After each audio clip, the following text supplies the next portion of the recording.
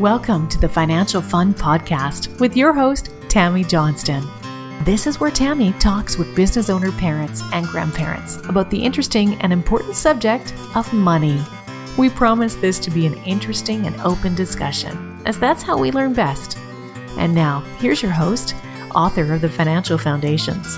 Financial Foundations is a series of books to teach kids about money, goal setting, and living a balanced life. Find out more at financialfun.ca. Here's Tammy Johnston. First things first, I would like to thank all of my listeners that have subscribed and reviewed my podcast and invite you to subscribe and review if you haven't yet. I appreciate you helping us to get the word out and making financial literacy a safe and welcoming subject for kids and adults. Second, please check out my podcast website, financialfun.ca, where you will be able to access past shows, find out more about me and our guests, as well as purchase the beautifully illustrated Financial Foundations books that teach kids about money in a fun, healthy, and holistic way.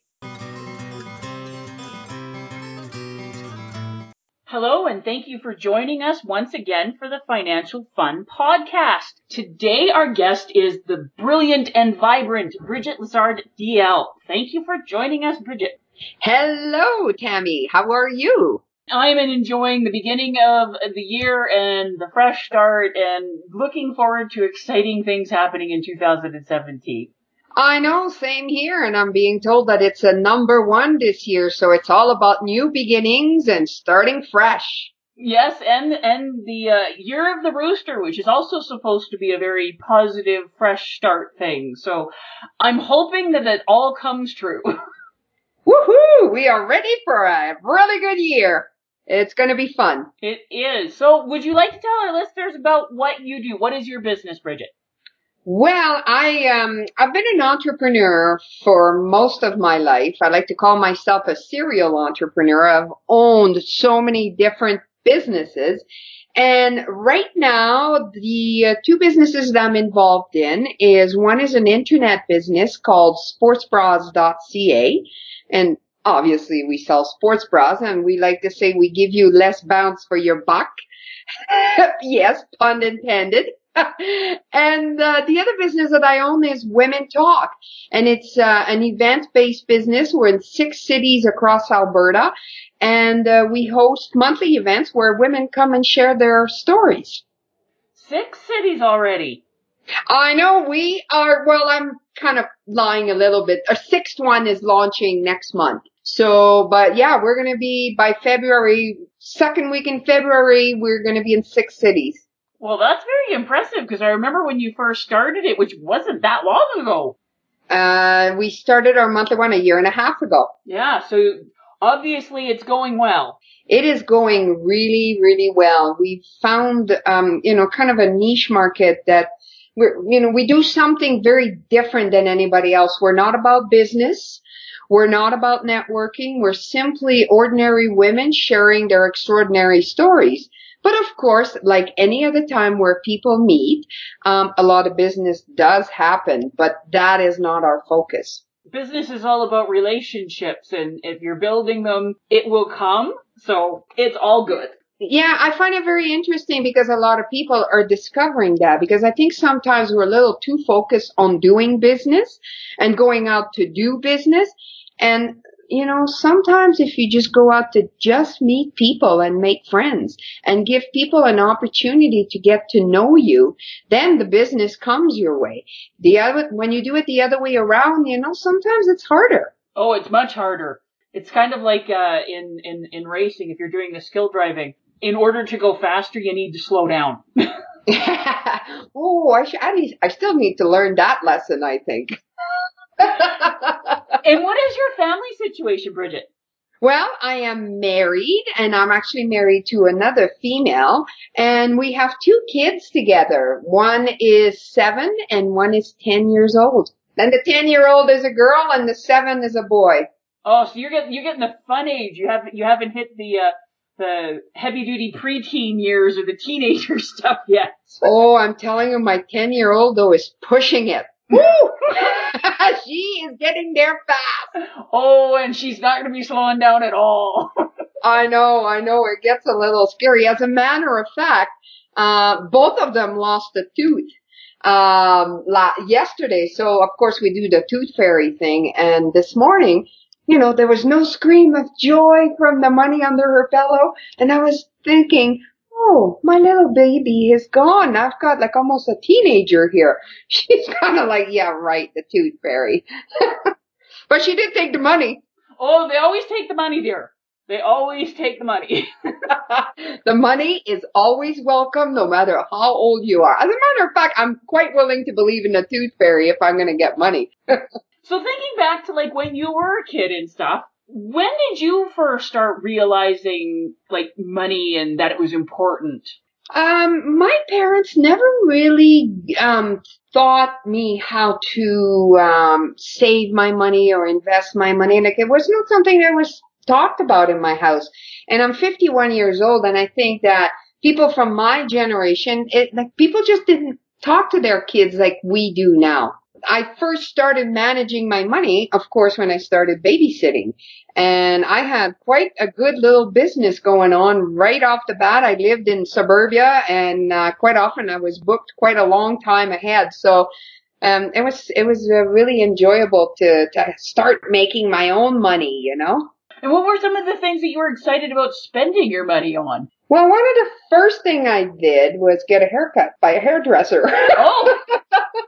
And it was a really big deal for me because, the good old 70s haircut with long at the back and the really, really short bangs. And that was one of my biggest joy the first time that I had enough money and I went to the hairdresser and paid for my own haircut.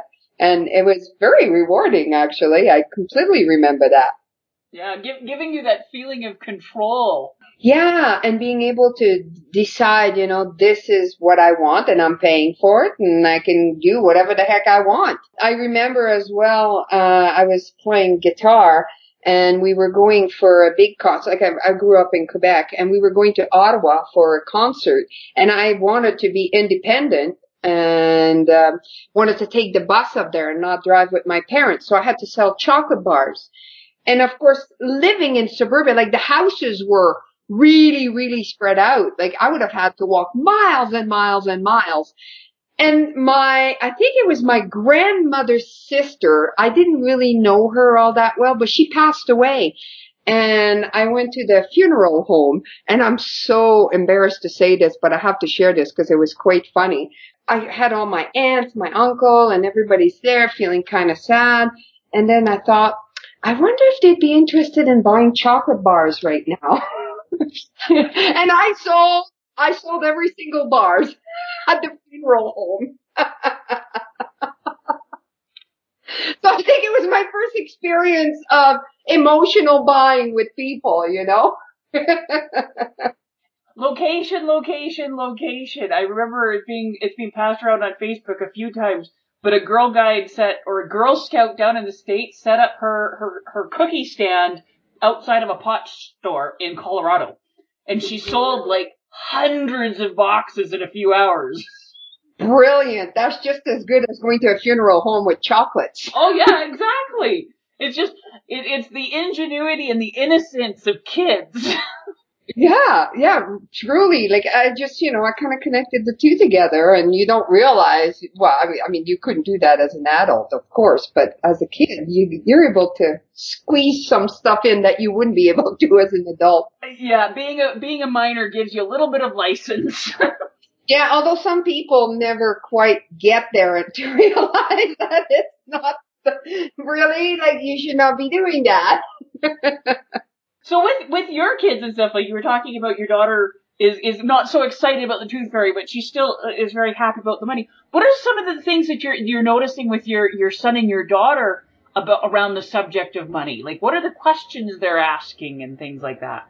Well, one of the very interesting thing that I've noticed right away is the difference in spending habits.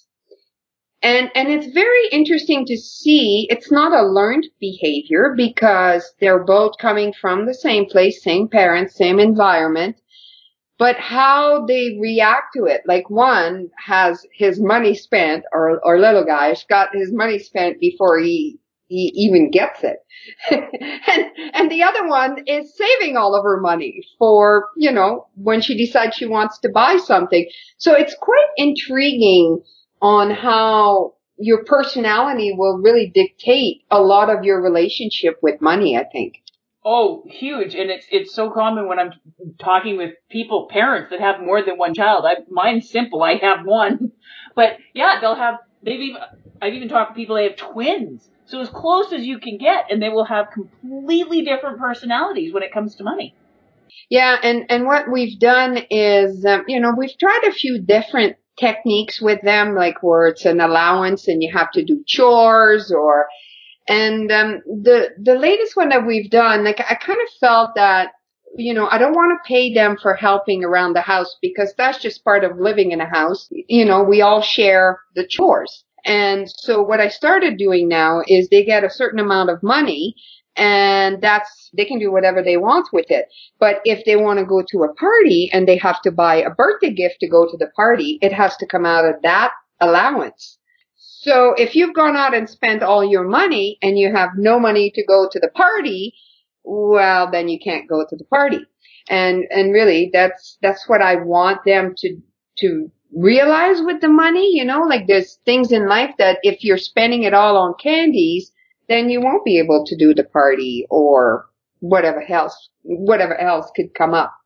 So how do they manage that? Like you say, your daughter's the saver and all that, but your youngest is more of the spender. So how do you work with them to balance and prepare for that? Like some of the money, of course, like there's birthday money and Christmas money, and quite often they'll get gift cards. And I mean, the moment Luke gets his gift card, he is running to Toys R Us and wanting to buy whatever the item is hot at the time for him. And well, Ali will, I don't really have anything right now, so I'll keep it. And she actually, the other day, her brother had already spent all of his money and she decided that she was going to give him some money so he could buy I think it was a Monster High doll or whatever he wanted to buy. and she gave him some money so he would have enough to buy the doll. But then, of course, came back at him and said, I gave you money to buy that doll, so you have to be nice to me now. And how does that work out? And, it's like touch and go. Sometimes it's good, sometimes it's not. And we've had, so how we've done it with the money that we give them every week is that we have a book and we actually write it in the book. I'm not, like, we used to be worried a little bit about, like, actual money, but I think our kids are not going to deal that much with real money anyway. So my wife was wanting to give them, like, actual dollars or loonies and then go to the bank and deposit it at the bank so they get a feel for it. And, I was saying, they're not going to do that. Like, I don't even know if they'll be, like, actual money by the time they're 25, So we started using a book where we keep, we write in there the money that they get in. And then when like, for example, at school, they have pizza day, hot dog day and all that. So we give them enough so that, if they buy all of it, they'll run out of money and won't be able to go to a birthday party. So they have to make decisions. So how do you and your wife figure out how much to give the kids?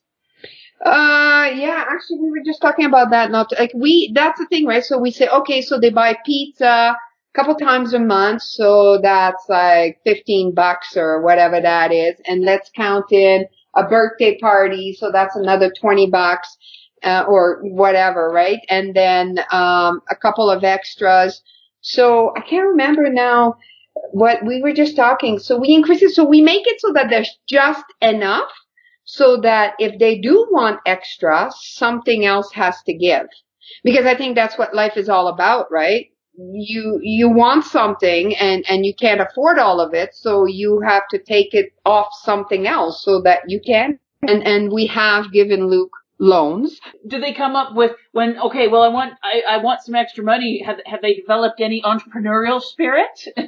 Yeah, like they've done the lemonade stand, and they're still fairly young, right? Like the oldest is 10, and I can see that they may come up with stuff. The one thing that happened, we were in Disney. We went to Orlando just before the holidays, and our daughter is an absolute animal freak. Like she is a cat girl. Like she wants to become a vet, and we happened to find out about a cat cafe. Oh, I've heard of those. Calgary's supposed to be getting one. Yeah, not very long from now. So we went off to the cat cafe, figured, enjoyed a couple of hours there, and they were excited. And it was so cute to see them. They actually started putting a business plan together as to what they were going to do when Sally graduated as a vet, and how there was going to be a cat cafe and a veterinary, like an office, and the pet store and the groomer, and they were actually like drawing and making plans, and where the desk is going to, and how Allie was going to make money as being a vet. And like, it was quite interesting to see them go, because, they grew up in an entrepreneurial home. They've always, seen me doing different kind of businesses, and they hear the word business plan, I guess, because they knew how to do a business plan. Well, they know the concept. The kids pick up so much that we're not aware of, which is why I'm going, it's so important to actually talk more openly about money and business and things, because our kids are learning. And then if we're trying to hide something, or we've got a lot of shame around it, or we're afraid, they're picking up on all that as well. Yeah. And what I find is, like, I would like to take more time to do more with them, talk about investments and all. I mean, they're still young. I haven't done it yet, and I do feel guilty, because I think I should spend more time on this a little bit. But, life kind of gets in the way sometimes. But there's still time. There's always time. It's never too early or too late. So what are some of the things that you and your wife are actively working on teaching the kids about money? Really, like, my main thing is, for them, I want them to realize that you can't have it all. That's just the fact of life. For most of us, you can't have it all. So you have to make some tough decisions sometimes. And that's what I want them to learn very early on, is you got to make decisions. And with your wife, what are some of the things that you see her wanting to teach the kids? Yeah, she's a little, like, I'm a little bit more of the hard ass. Every couple needs one. Yeah, I'm definitely the more of a hard ass, and your money's good. Well, sucks to be you. I guess you're not going to the party. And she's more, well, let's give him a loan. So there's always a little bit of negotiation that happens there. But yeah, and I think it's good. Like, I'm definitely, my wife is more of a spender than I am. And I'm not a spender. I don't need to buy a lot of things. So they see both sides of the equation. And, neither one of us is extreme either. Like, we're pretty balanced. So hopefully we show good example. But yeah, as they get older, definitely want to get a little bit more into, maybe get them to, and my daughter's probably there already, actually, start working on doing a budget. So this is how much money I'm going to have. And if I save this much, this is how much I'll end up with. And yeah, so that's something I think that I will be doing soon. So to finish off here, if you could make sure that your kids get 3 lessons around money, what are the 3 things that you want them to learn before they become adults and move out? 3 lessons. One is you have to save money, because you don't know, maybe something fantastic is going to come tomorrow. And if you've spent it all, you're not getting it. So, always think about that before you go and spend it all. And, donate as well, like, whether it's your brother or friends or charity. It's nice to donate some of what you make. And then the other one is invest. they're still a little bit young for this. They know that we invest. Then we invest in their for their school. The RESP. Thank you, RESPs, and and then that the government matches some of the money that you put in there. Like we tell them about that. So just like share. Don't spend it all, and be informed. Well, those are great lessons to be passing on. Thank you so much for taking the time to join us today. Thank you very much. It was a pleasure talking with you, Tammy.